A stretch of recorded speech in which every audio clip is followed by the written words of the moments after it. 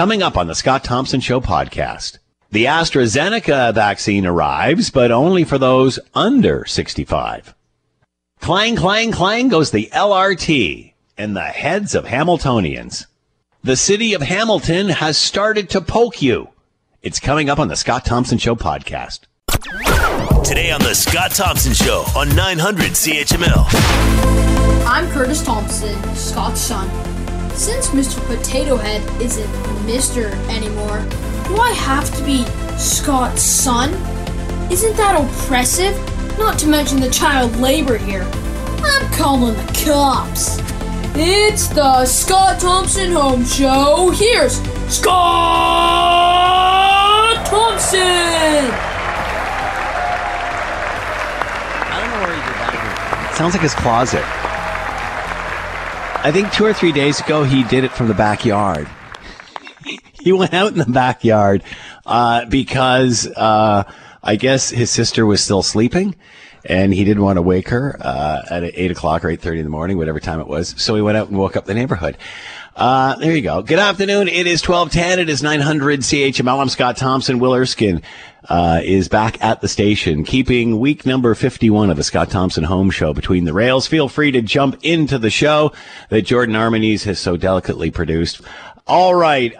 Lots to talk about in regard to vaccination, especially with Canada to receive the first shipments of AstraZeneca today. And there's some issues with how long these will last and also the whole 65 plus. Here's Abigail Beeman from Global News. Today, we are expecting the first shipments of the AstraZeneca vaccine. Now, we heard yesterday from the procurement minister that those vaccines, as of yesterday, were on their way from India, expected to arrive today. We are getting 500,000 doses in that first shipment of the AstraZeneca vaccine. And so combined with the Pfizer doses we're getting this week, that puts us at close to 1 million for the week, which is the largest number of vaccines so far. There's been this advice not to give the AstraZeneca vaccine to those 65 and older. So far, we're hearing that provinces will be following the NACI guidelines to do that. But provinces need to come up with a rollout plan or specifics of that plan really fast, because we also know that 300,000 of those 500,000 AstraZeneca vaccines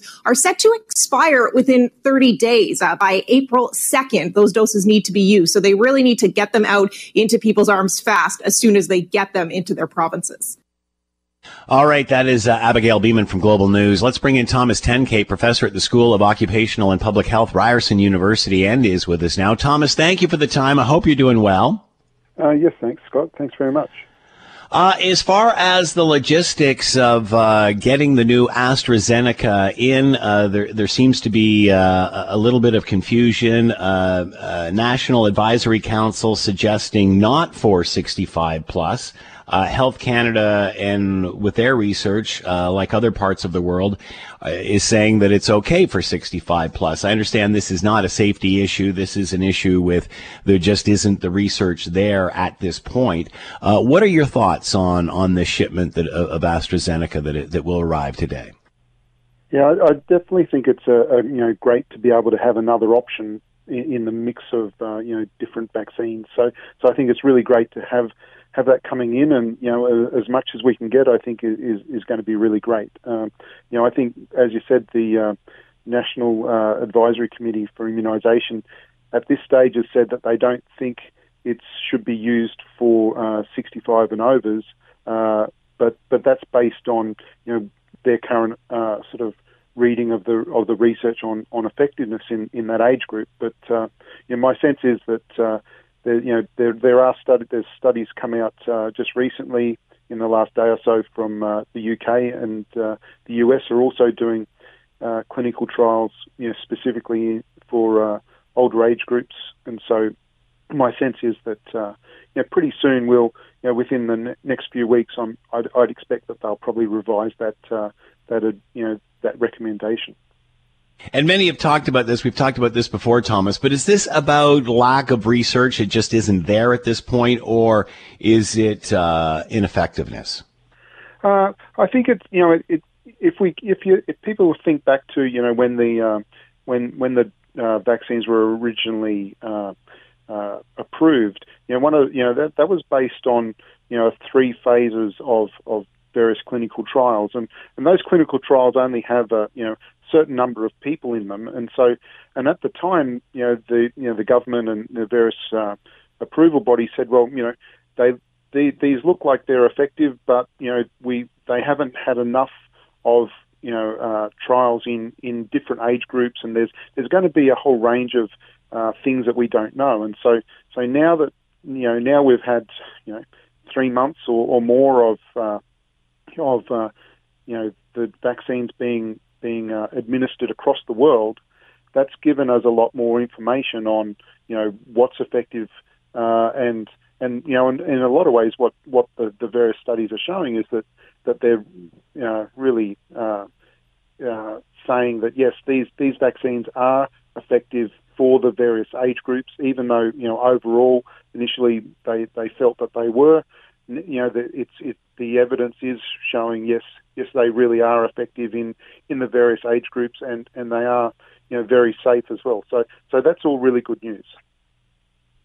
Obviously, we're learning as we go. We've said that many times, and more research is becoming available as time goes on. So, not sure of effectiveness in those over 65. The issue is, obviously the provinces and pretty much everybody, we're doing this, as far as administering the doses. It's those that are most vulnerable, the long-term care, that sort of thing, and frontline workers, essential services, that sort of thing, and we're sort of going to go down that line, and then by age. So with this now focusing on those under 65, how do you think that's going to change distribution? Because I think most distributions are set up to do obviously long-term care and then citizens in order of age. Yeah, I think that, it definitely complicates the distribution of the vaccine, for the AstraZeneca vaccine, and also, how long it's actually sort of, it has an expiry date, and so can you distribute it and use it in the populations under 65 for the shipment that's coming in, within this period of time, and so that's obviously an additional complication for the distribution. But I think sort of longer term, my sense is that that recommendation will change. I think it will be available for everyone, and so that will then be an additional vaccine for across all age groups. And so I think it's just really, my sense is it's just this the next few weeks while they sort of distribute the vaccine that's coming. That's just come in, and then within the next few weeks there'll be much more further studies that they'll be able to draw on and review the current recommendation. So 500,000 doses of AstraZeneca arriving today. That's enough for 250,000. So 65 plus, not recommended. Those below 65. Who should get this? Should this be healthcare, EMS, frontline workers? Well, my sense is, I think, a big category of people who should be getting it are people who are in the homeless community. They are, really extremely vulnerable. And so I would say whatever we can do to get people in that segment of the community, vaccinated at least with one shot, then that's also a really important thing to do as well. But I know that hasn't been talked about as much as sort of other categories of people, but I think it is important.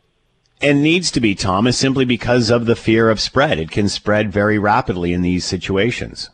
Yeah. We've even some local studies have shown how that people in the homeless community are at much higher risks of both getting the disease, something like 20 times higher. They're like 10 times higher risk of being hospitalized and like 5 times higher risk of dying. And so that really, and that's local evidence. And so that's really putting some good data to the reasons why we need to be able to try and protect homeless people and people who are sort of living on the streets, because they are really vulnerable. They have they have a lot of underlying medical conditions, to start with, and they have less options in which to try and protect themselves as well. So I think if that means that it's sort of up to us to try and help protect them.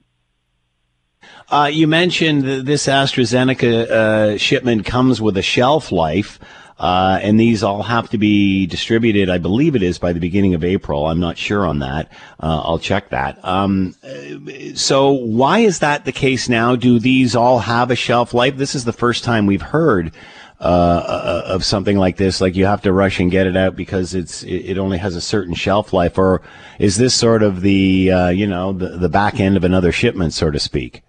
Well, I think there's probably multiple reasons, but one reason playing into this is that it's a different type of vaccine to the other two. The other two are what are called mRNA vaccines, and so they basically are the latest technology that uses genetic material to sort of train our bodies on how to react to the virus.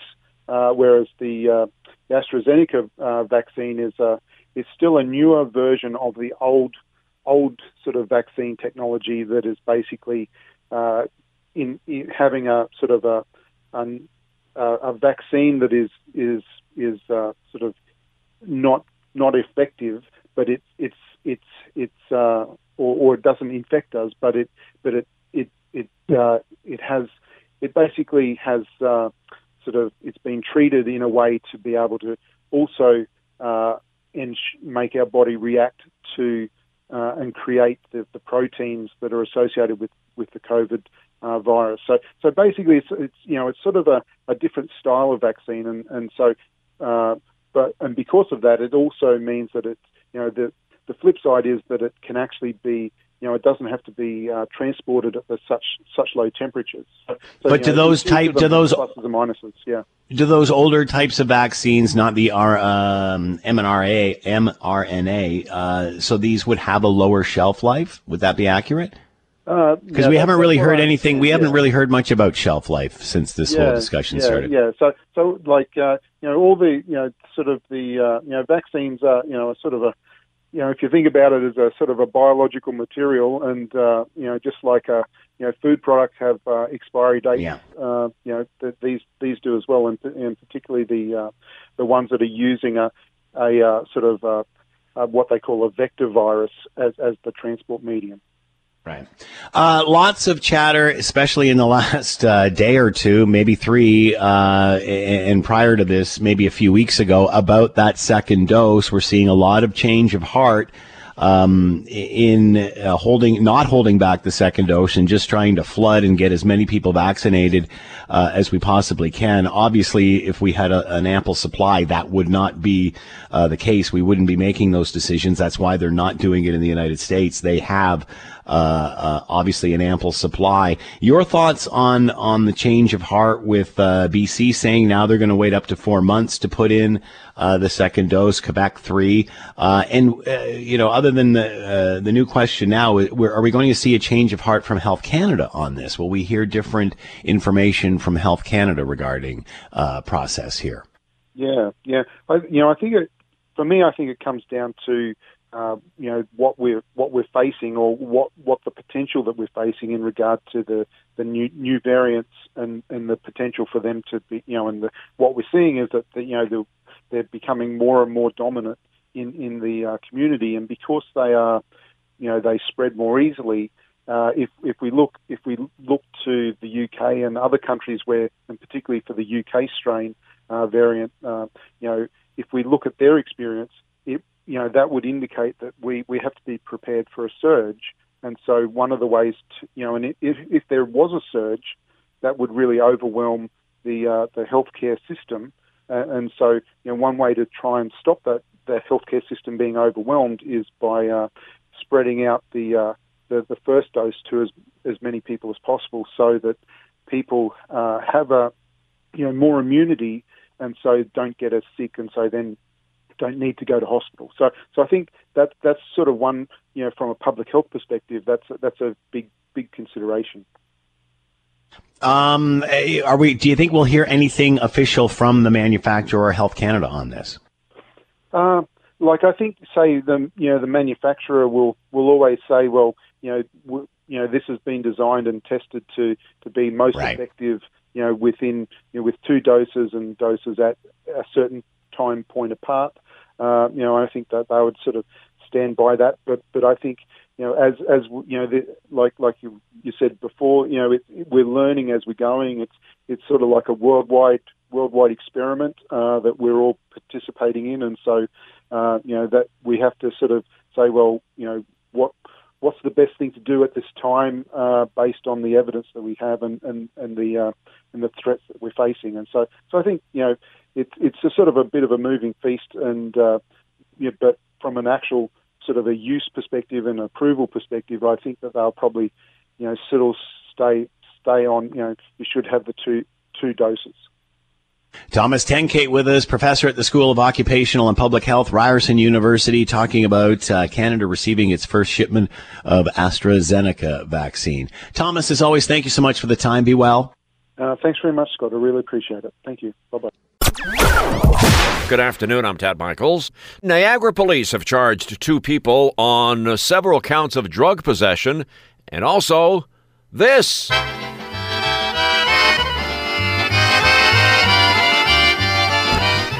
In December, investigators are looking into a B&E at North Catherine's storage unit that contains several stolen items. Detective linked a Kijiji ad to the case. Yesterday, they were able to track down a man and woman believed to be involved. They searched the car they were in and seized over $7,500 worth of meth, $3,000 worth of fentanyl, a large amount of cash, and the aforementioned accordion.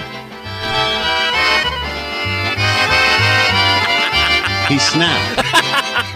It's the COVID snap. Lady of Spain, We've been talking about the COVID snap for months now, and Ted will now be featured on his own health and wellness show.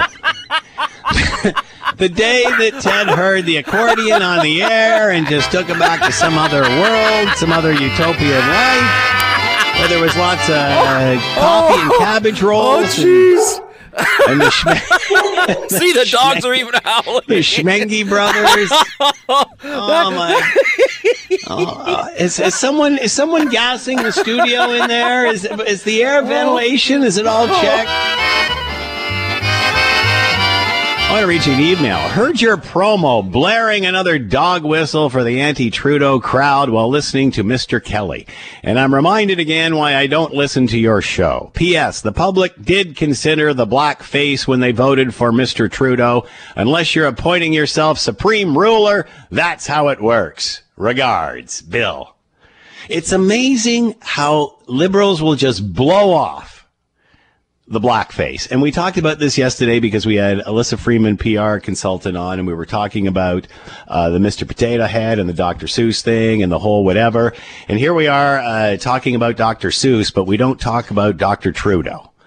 Yeah, it amazes me. And we brought that up. And boy, this is a sore spot for the liberals, because that's the last thing they want to be reminded of, is the hypocrisy that exists with their supreme ruler. All right, it is 109. It's 900 CHML. I'm Scott Thompson. Will Erskine back at the station, keeping the Scott Thompson Home Show between the pipes. Feel free to jump into the conversation the way Bill has. It's a free radio show. Scott Thompson at 900CHML.com. What else we got? Oh, Facebook and Twitter. You'll find the podcast edition of the commentary waiting for you. And oddly enough, the choice we have for leaders in the world, it's between you're either a Trump or you're a potato head. There's no center anymore. You're either a Trump or you're a potato head. Where's the civility here?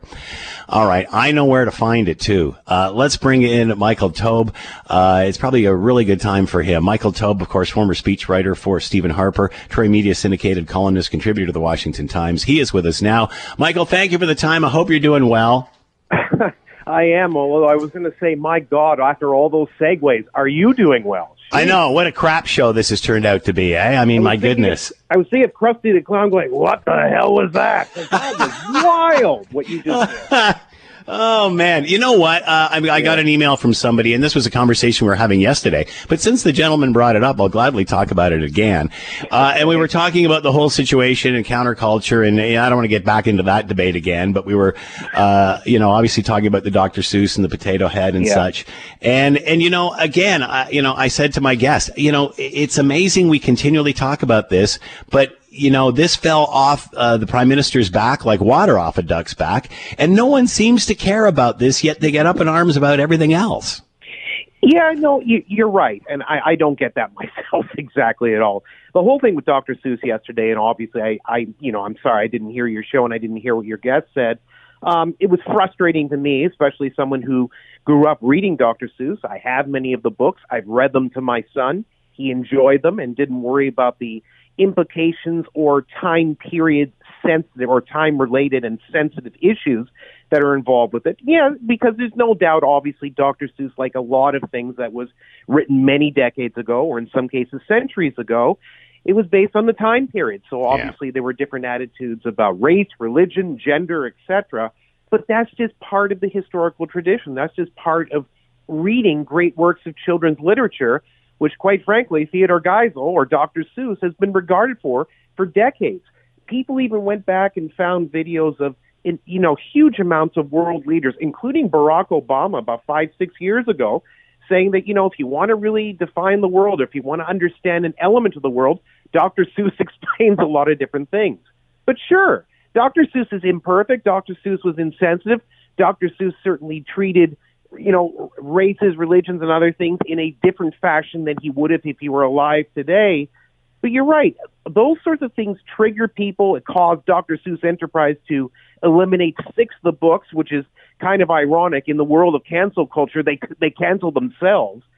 But everything else that seems to be relevant or important seems to, like you said, just sort of float away, disappear, and we worry about these sorts of things. But on the other hand, if we don't worry about these sorts of things, how many other things are going to be canceled as well? This is now just added to the list. It's interesting, since we're talking about the Prime Minister. I was watching parts of his news conference this morning. It certainly sounds like he is gearing up for an election. Many pundits have said, look at the timing of the aid that has been extended, and announced today that would be extended. Aid to businesses would be extended until June. Wants to spend more on research and development and stimulating vaccine production in Canada, oddly enough. I mean, this certainly sounds like a Prime Minister who's gearing up for an election. Sort of, but I mean, in the same sense, a lot of the opposition parties and others voted unanimously saying that they don't want another federal election.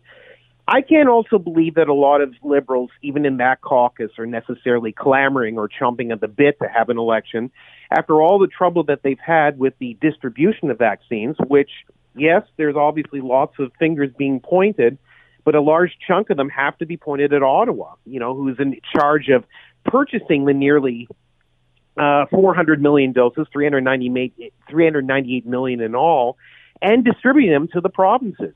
So when people start blaming the provinces, yes, they obviously have to share a little piece of the blame, but it's hard to distribute a vaccine when you don't have the supply, because the supply is the only way you can distribute it to the various cities, towns, villages, etc. So from that alone, and then when you sort of go back to other things, including one thing which I did gather from your opening was that, the whole discussion of blackface with Justin Trudeau, which he was able to sweep away, which mostly world leaders couldn't have during the 2019 federal election, and just a lot of mistakes that this Prime Minister's made, including 2 trips to the ethics commissioner, and at some point when things settle down, probably a third one based on We Charity. When you put all of them together, you wouldn't think that someone in that position would want to run out to the polls, especially when a lot of people have said that although provincial elections in New Brunswick, British Columbia, and other places were run properly, not perfectly, but pretty smoothly, all things considered, we don't really need a federal election at this point.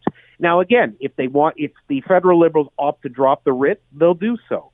But it seems like there's a lot working against them, and when the Prime Minister's personal popularity is dropped, the polls seem to show right now roughly about a 4 or 5, 6 point gap between the Liberals and the opposition Tories, which could easily flip, in a matter of weeks, depending on what happens, I wouldn't think they should be jumping at that chance. But you're right. Some of the things they seem to be doing right now, at least if nothing else, suggest that they're considering the possibility. Whether they do it or not, we'll see. Is there a sweet spot in the second quarter? So after the mass amounts of vaccinations starts to improve, as soon as people start to realize that their friends or their neighbors or their parents are getting vaccinated, is there a sweet spot behind that yet in front of when all the bills come in for all of this? Well, I think they believe that there's certainly a sweet spot, no question of that. They'll obviously want to focus on the positive rather than negative, which is obvious, and state that, we had some bumps in the road, but look, we met targets, people are getting vaccinated, et cetera, et cetera. But I think that a lot of Canadians, no matter what they are on the ideological spectrum, or even if they have a political ideology, I think they have to also keep in mind that there were a period of a couple of months where we had problems getting supply from Pfizer, Moderna, the fact that we couldn't get AstraZeneca passed here, Johnson & Johnson hasn't been passed here, the fact that the Canadian government spent a lot of time dealing with a Chinese vaccine company that was little known, CanSino, which in the end ultimately had to stop production last August because it completely failed, which forced the federal government to scramble around to sign other contracts. Aside from this nonsense, Scott, that they're coming out saying that, Canada, worked hard to sign all these contracts and we did it early. No, you didn't. You put your lot in with a company that you shouldn't have in a country that we currently have icy relations with for a variety of reasons, including Huawei, the two Michaels in the death camps, etc. It's so bad when you put all these things together.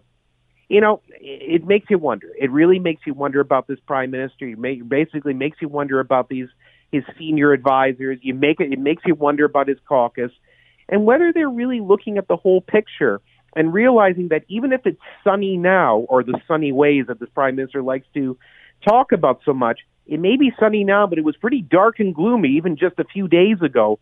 I wouldn't start trying to think that you can run away from a problem that you had when during those 2 months, more people got sick from COVID-19 and some people unnecessarily died just because now all of a sudden you're catching up, you'll have millions of vaccines and then you'll meet targets.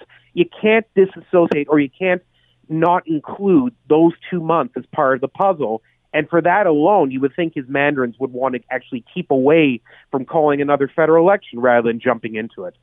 Has Aaron O'Toole, Conservative leader, established himself, or is it going to take an election to do that? It's always hard. I mean, it always takes 1 to 2 elections for any political leader, no matter the ideological stripe, to basically make a name for himself or herself, to go out there to show voters or just average Canadians that she can actually represent the country and has good ideas and good policies that will help overall our economy, politics, cultural policy, foreign relations, etc.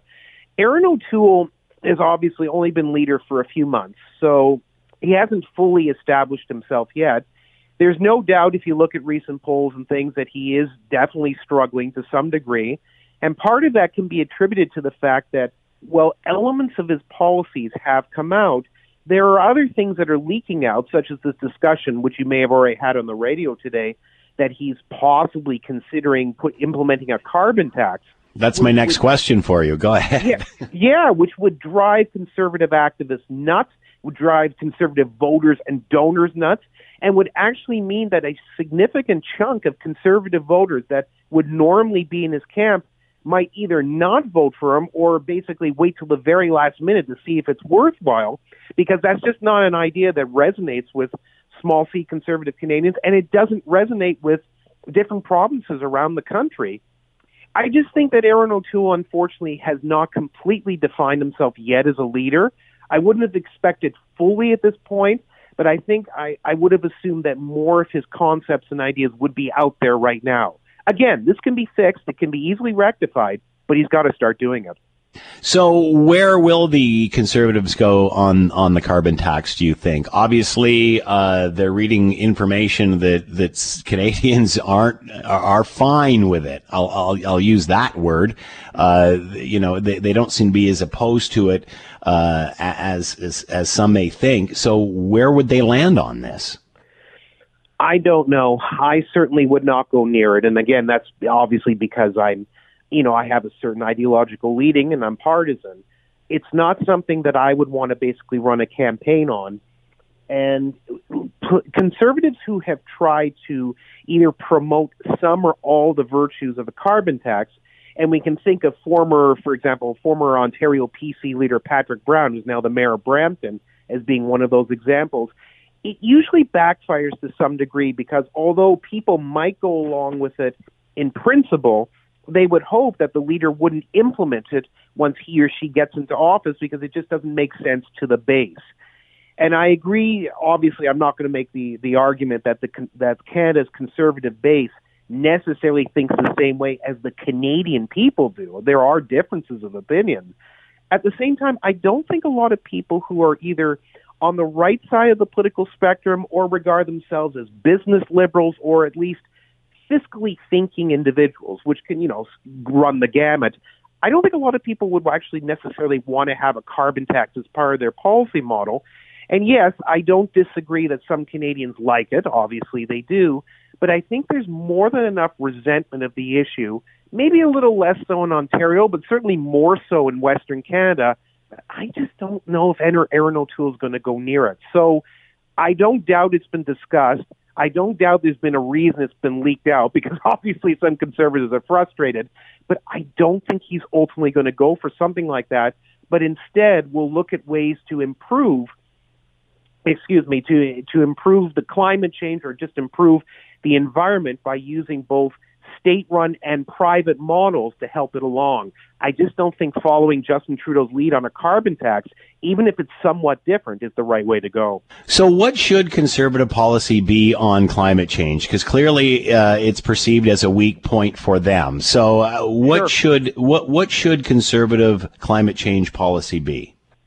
I've been saying it a million times in my life. Most conservatives who do what I do say the same thing. It's not a big secret.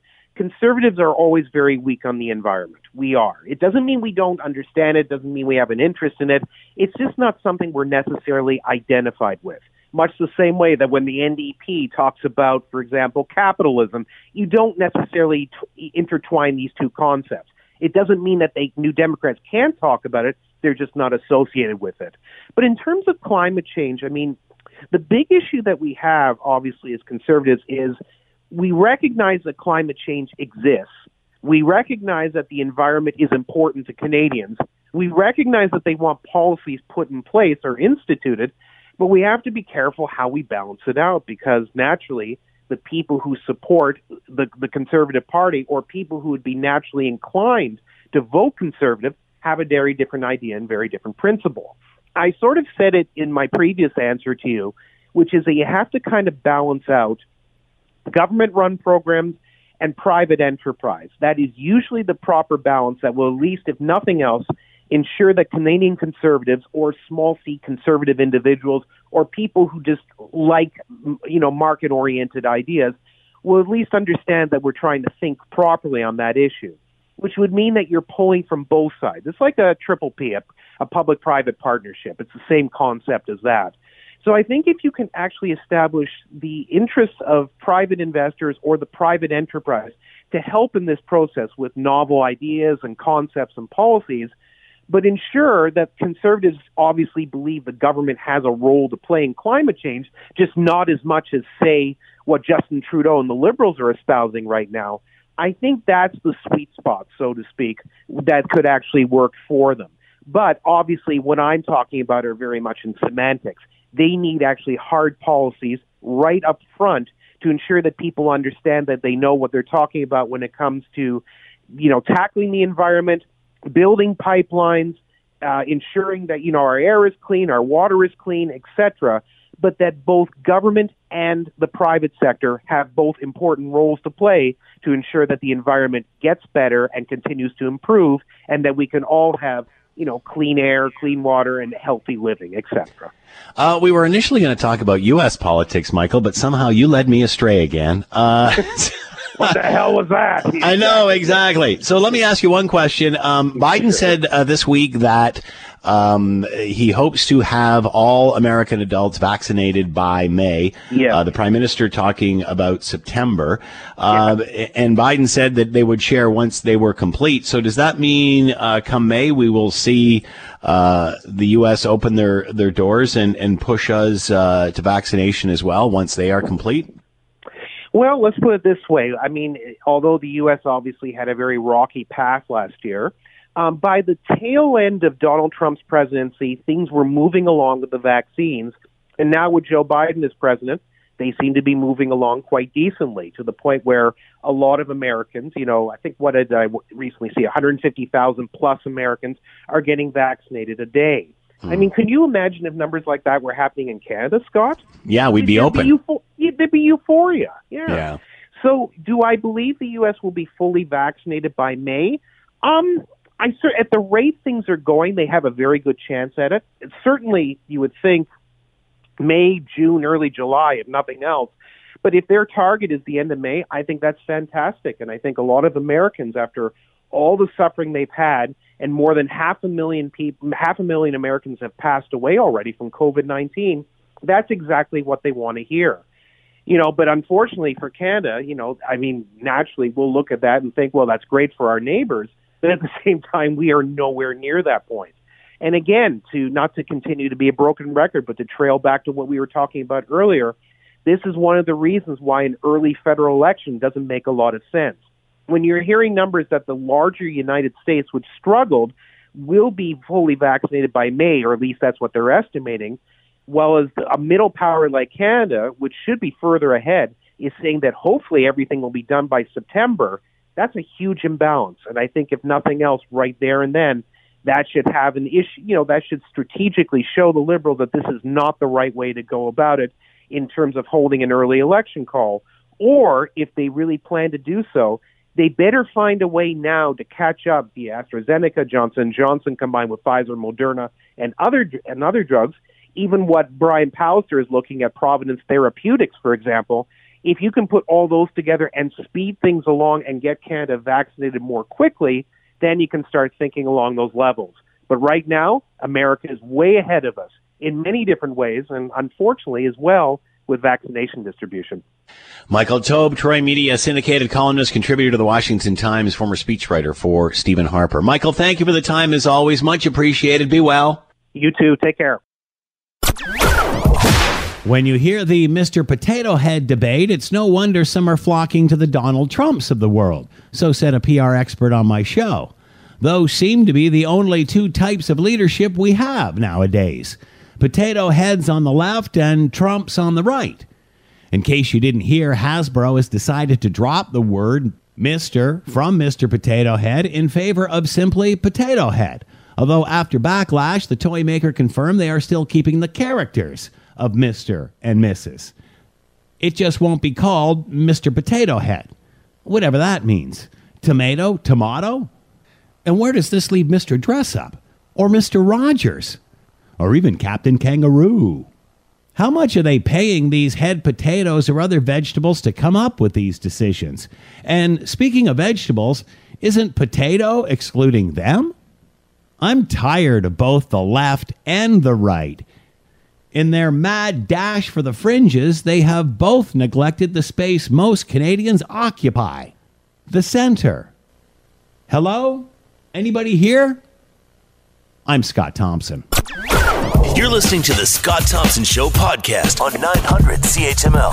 Federal Infrastructure Minister Catherine McKenna tweeting out that Hamilton LRT is exactly the kind of ambitious project her government is focused on, adding she's working with partners to make it a reality. One of the partners is LiUNA, and President Joe Mancinelli says negotiations have been going well. We've been talking with the feds, and the feds are prepared, speaking with Minister McKenna, Minister of Infrastructure, are prepared to put 1.3. In fact, Minister McKenna said that, she'd be willing to put even a little more than that, but wants the province to match whatever she puts in as well. That would leave about $900 million for the private sector to come up with. And Mancinelli says another big hurdle is the city. There's pushback over the ongoing operating costs. He says that could be resolved in a couple of ways. Either the province helping out, as it does with other municipalities, or tapping into the increased tax base from development along the McMaster to Eastgate corridor. Shona Thompson, 900 CHML News. There you go. You're now up to date, I think. Let's bring in Larry Ianni, former mayor of Hamilton. He is with us now. Larry, thanks for the time. I hope you're doing well. I'm doing well, Scott, and I hope you are also doing well. You sound in very fine form. Well, we're faking it and have been pretty much for the whole year, Larry. Yeah, we're all in the same shape. I hear you, man. I hear you. So your thoughts on where we are now? It sounds like there's some sort of workings going on behind the scene, unbeknownst to council, though. They don't seem to be in this loop at this point. Well, and that's the key problem, I think, right now. I have no inside knowledge of what negotiations or discussions are going on other than what's been reported in the press. But I'm encouraged by that. And I'm encouraged that Joe Mancinelli of LiUNA, with its considerable heft, and not only in terms of financial power through the investments that it makes, but also the relationship, I think, that Mr. Mancinelli has been able to covet with both the province and the feds, stands us as a city in good stead. And they're willing to not only negotiate, but be third-party, non-governmental partners in making sure that this LRT is built. And that's all great. What concerns me is the fact that we just heard some of the commentary in the news report just now on your station. But also, if you follow the discussion that's been happening at council seems to be out of the loop. Both the city manager and the mayor are saying that they've asked for information from Metrolinx, and nothing seems to be forthcoming. So I see that as a huge problem because, as also you can see from some of the comments being made by other councillors, they're wondering where the city is. The city is going to have to be obviously a party to this project. It is the city's project. And the fact that the board of directors doesn't seem to know what's happening is of great concern and may scuttle good progress that's being made. And I lay this entirely at the feet of the province. Minister McKenna has given positive indication that the feds are in if the province is in with matching dollars, which is not an unusual scenario, by the way. It's a formula that's often used. And Metrolinx and the province need to be transparent, I think, in terms of what they're willing to contribute or what they expect in return and might expect the city to do. So, it's the old Hamilton story, one step forward and maybe one sideways and one backwards, which really leaves us in a state of quandary. So it seems that LiUNA is doing all the heavy lifting here. It seems that LiUNA is doing all of the work trying to bring these parties together. Why do you think council is kind of left out of this? Is it got anything to do with their lack of decisiveness in the past?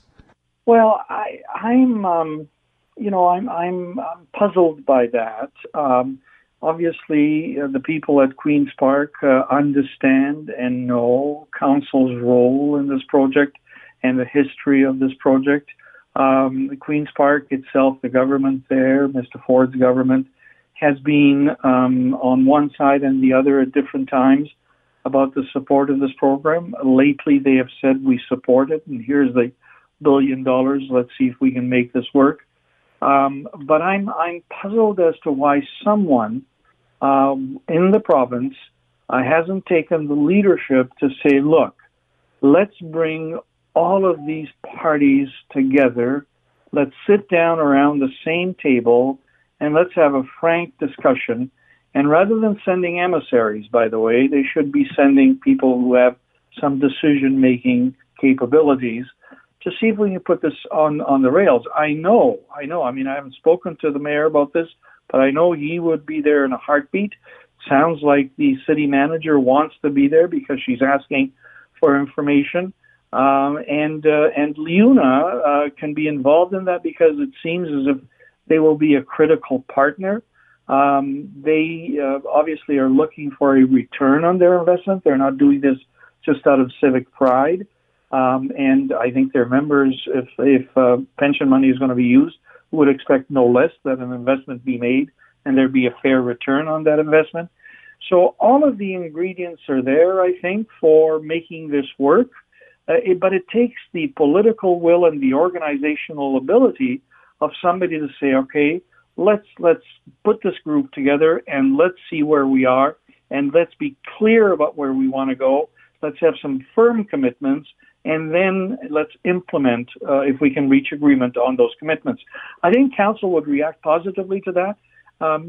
Council being council will have its debates, and sometimes those will sound fractious and people will be on that side or this side based on their own history and their own feelings about the project. But I think if they had a tangible plan in front of them, given that the plan seems to have changed to talk about, it's better than making comments without information, which is what they're doing now. And that's not fair to them. It's not fair to the city. And it's absolutely not fair to the project that could be so city changing if it were to go on. All that stuff that you were talking about, Larry, about bringing the people together and planning, I think all of that is going on. I think it's just going on without city council.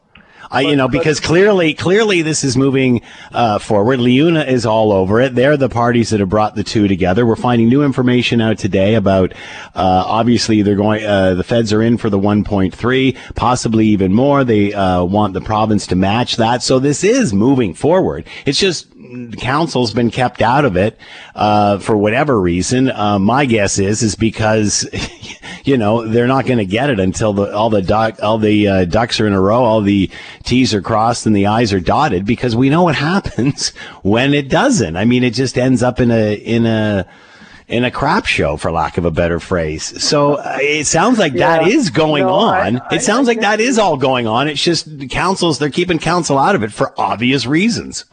Well, I hear what you're saying, and maybe there's some merit, obviously, to being skeptical about whether this council or any council, quite frankly, could be kept in line, given that they see themselves and indeed are the managers of this municipality, and they have the power and the wherewithal to make decisions on behalf of all of us.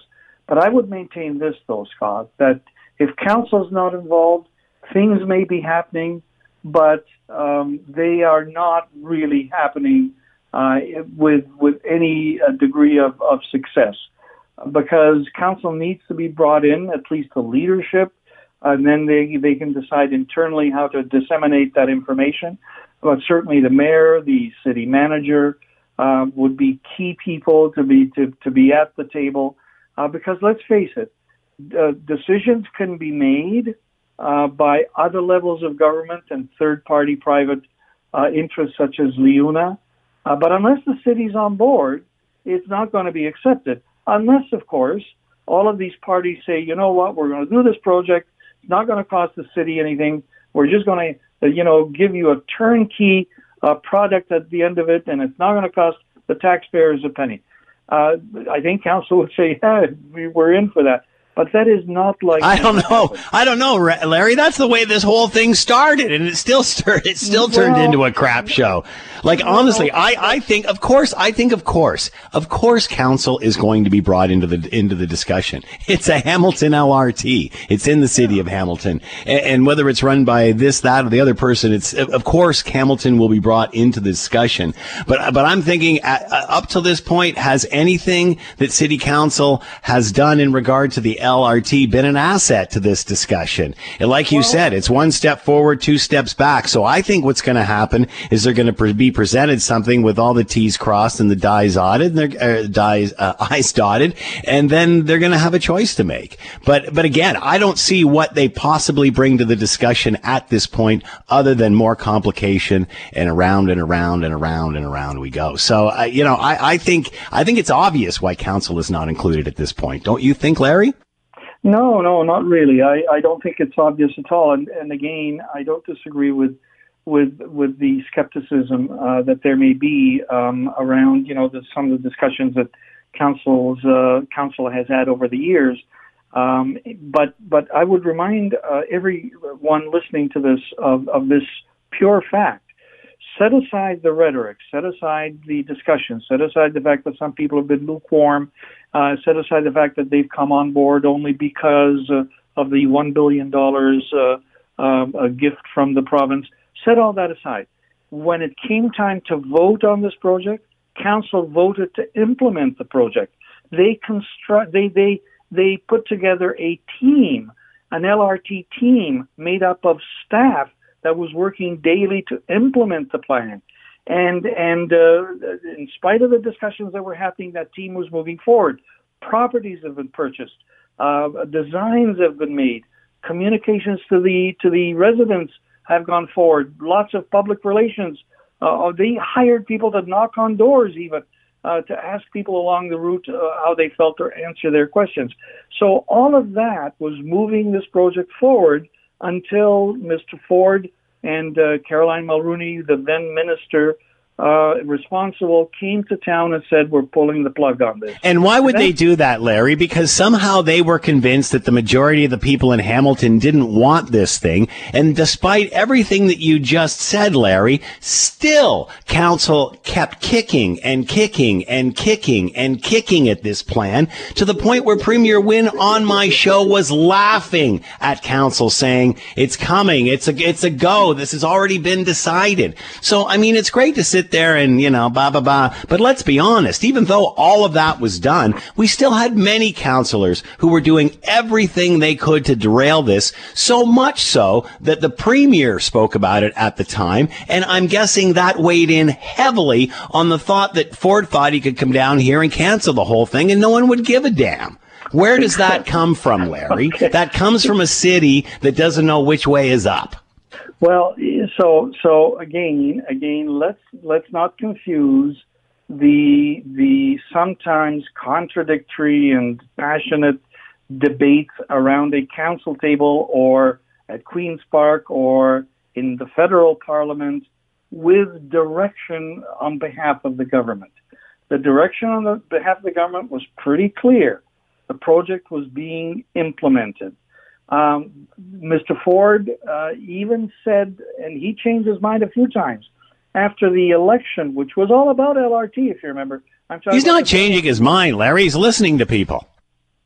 Well, so I don't know which people he was listening to, because the residents of the city overwhelmingly voted for the candidate for mayor who was in favor of this project.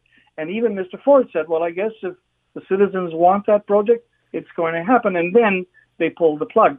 And they pulled the plug maybe for some good reasons, although there's some dispute around that rationale as well in terms of the eventual cost, which was going to be more than $1 billion, but not the $5.2 billion lifetime cost that they were suggesting. But that more to the point and more the reason that really a mature government and governments, all of them, need to sit down and with open books and transparent motives, put all the cards on the table and make a decision to move this forward. Otherwise, it's going to be this blame game that's going on. Whose fault is it? It's a hot potato. Let's shift it over to that side, or let's put it over to that side. Let's blame each other, and nothing will be done. Remember, this is the city that took 54 years to build a 9-kilometer road called the Red Hill Parkway. 54 years, which was a shame for this city to take that long to build something that's proved so beneficial, in spite of some of the hiccups that have gone along the way. We cannot allow this to happen with every project. Every major project will have its supporters and detractors, but at the end of the day, governments, if they want to move communities forward, need to, bite the bullet, make decisions, and move forward. The interesting thing, though, the only thing that stayed consistent through all of that, Larry, is city council, because the governments have changed. I mean, but still we were dragging this ball and chain behind us. And again, I remember very vividly the premier laughing at us, Premier Wynne giggling on my show because we were still arguing over the LRT after the great big check had been delivered. So, again, I think that speaks volumes. Anyway, let's move on, Larry. What's next? What's the future? What happens now? I know you're going to say it's all up to Ford now to bring all these people together. Is that what you're saying? I don't know if it's only Ford. I think all of the interested parties need to talk to each other and see what the next step might be.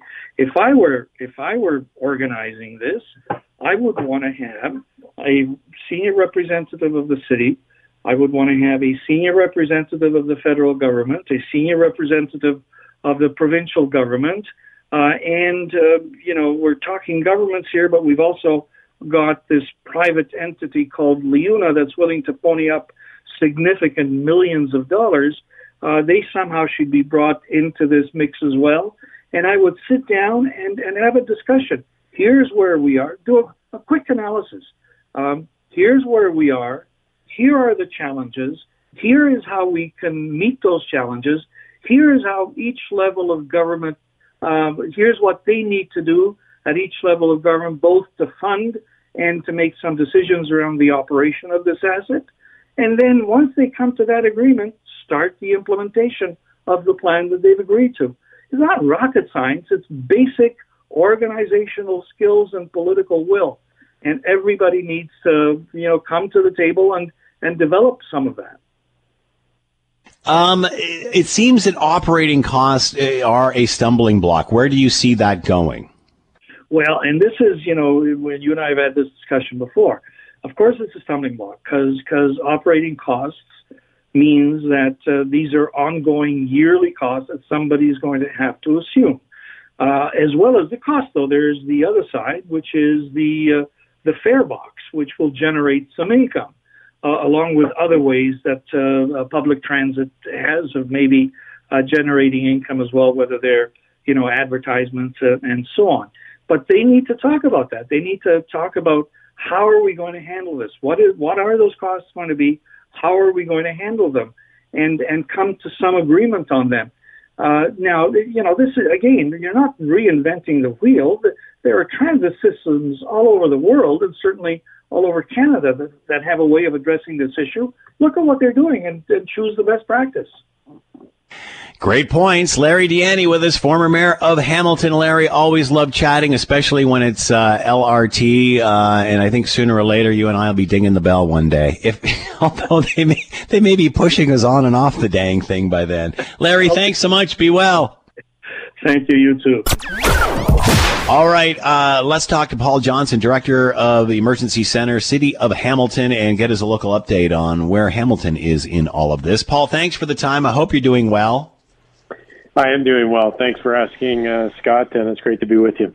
Paul, we haven't chatted in a while. Here we are almost, certainly over a year that this touched down in Canada, but certainly a year since March break of last year when things drastically changed for everybody. As you sit back and look at this 1 year later, what are your thoughts?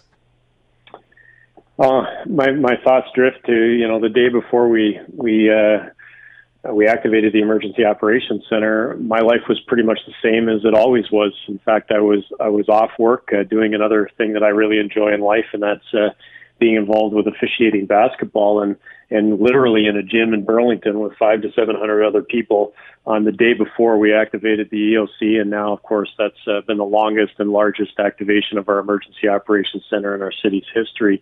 And so what a difference, even those few days made in March. And since then, it's just been a constant, effort to keep on top of things. And I guess where we sit now is where we hoped we'd get to when we started all this, which is seeing some light at the end of this long tunnel.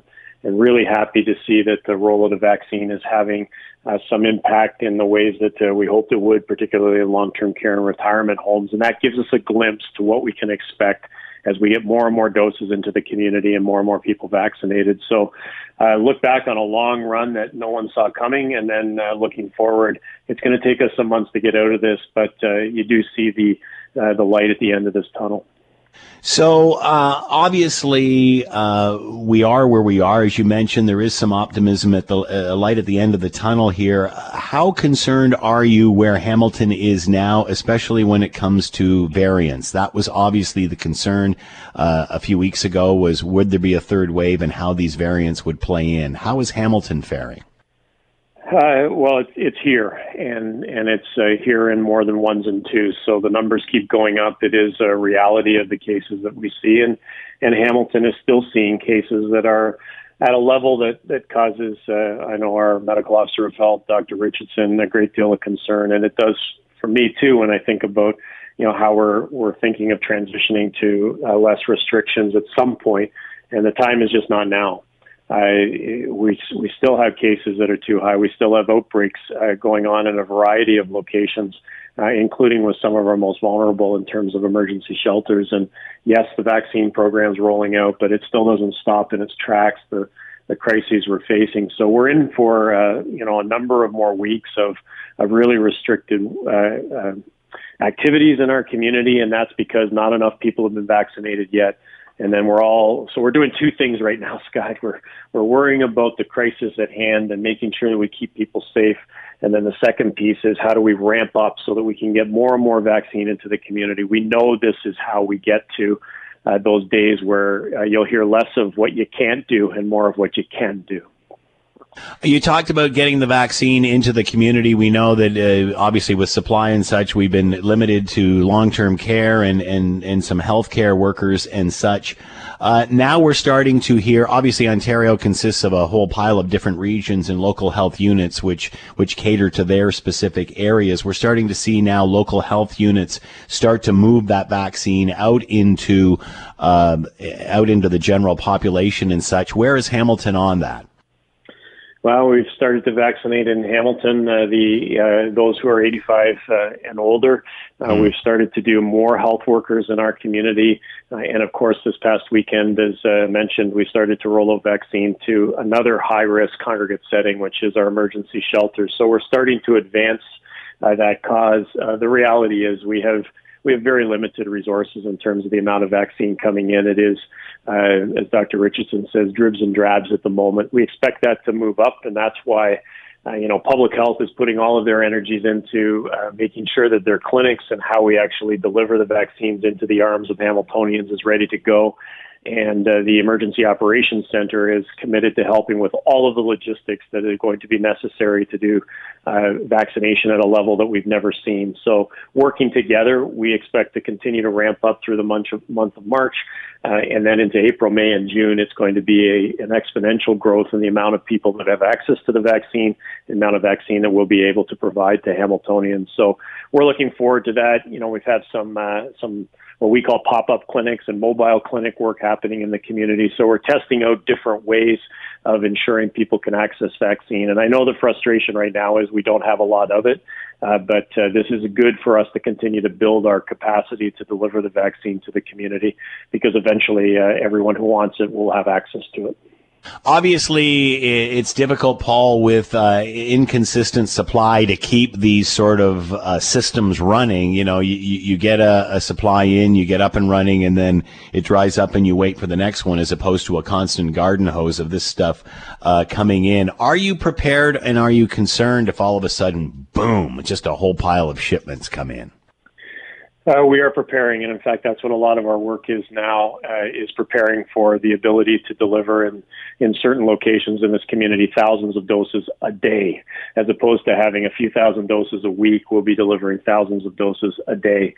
And so that work is happening right now. We're preparing that by the mid to later part of March, we'll have additional large-scale clinics that would be operational. And again, it's, as you say, it's waiting for that day.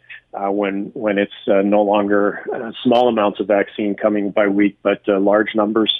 The worst thing in the world would be for long periods of time that vaccine sits in fridges and freezers unused. We want to make sure that those opportunities for people to come and get vaccinated are there. So we are doing all of that work right now, but we're realistic that this isn't going to change this week or next. So we've got a few weeks of going at low volumes and doing what we can, and we expect to see that ramp up as we head to the end of March and into April. You talked about getting out into the community as the supply warrants it and starting with 85 plus. There's Hamiltonians out there that are wondering, how do I do this? How do I go about doing it? What's the process? What do you have to say to them?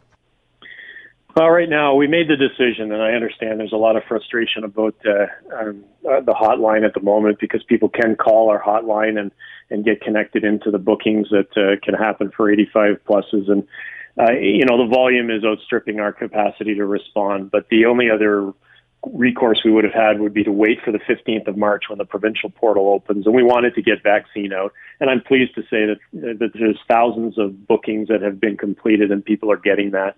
So the short answer is some people will receive a call from hospitals if they've been connected into clinics and hospitals in the last period of time. They're going to get calls directly, and they're going to be booked in via that. People can call in to our public health hotline. I know it may take a few tries. I know it's frustrating, but persevere because, as I say, thousands of people are getting signed up for those vaccines. But again, this is not a chance to inquire when you'll get it as an 80-year-old, a 70-year-old, a 50-year-old. This is an opportunity for those who are 85 years old or later to have access to the vaccine. So we need to keep the volumes down to just those who need it. And I just ask for people's patience, but we decided we wanted to roll this out as fast as we could. Every day we wait, Scott, is a day that, potentially people have to be hospitalized or worse from this virus. So we took the opportunity, as clunky as it is, to continue to get people signed up, even as we wait for the provincial portal to go live on the 15th of March. Website we can go to, Paul, to find out more about what the city's up to? Hamilton.ca/coronavirus. All the information is there, and you can link into our vaccine site. You can link into all the cases and information you need, all the closures, what you can do and can't do as we're in the red control zone. So best to go to that page first and then jump to where you need to, whether you're looking for vaccines or looking for other information. It's all there for you. Paul Johnson, Director of Emergency Center, City of Hamilton, giving us an update on where Hamilton is. Paul, as always, thanks so much for the time. Pass on to those that are working hard. We all really appreciate what you're doing to keep us safe. Be well. I will, Scott. Thank you.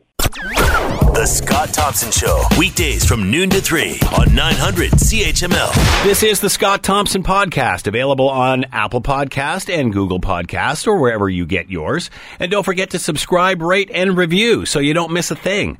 I'm Scott Thompson, and thanks for listening.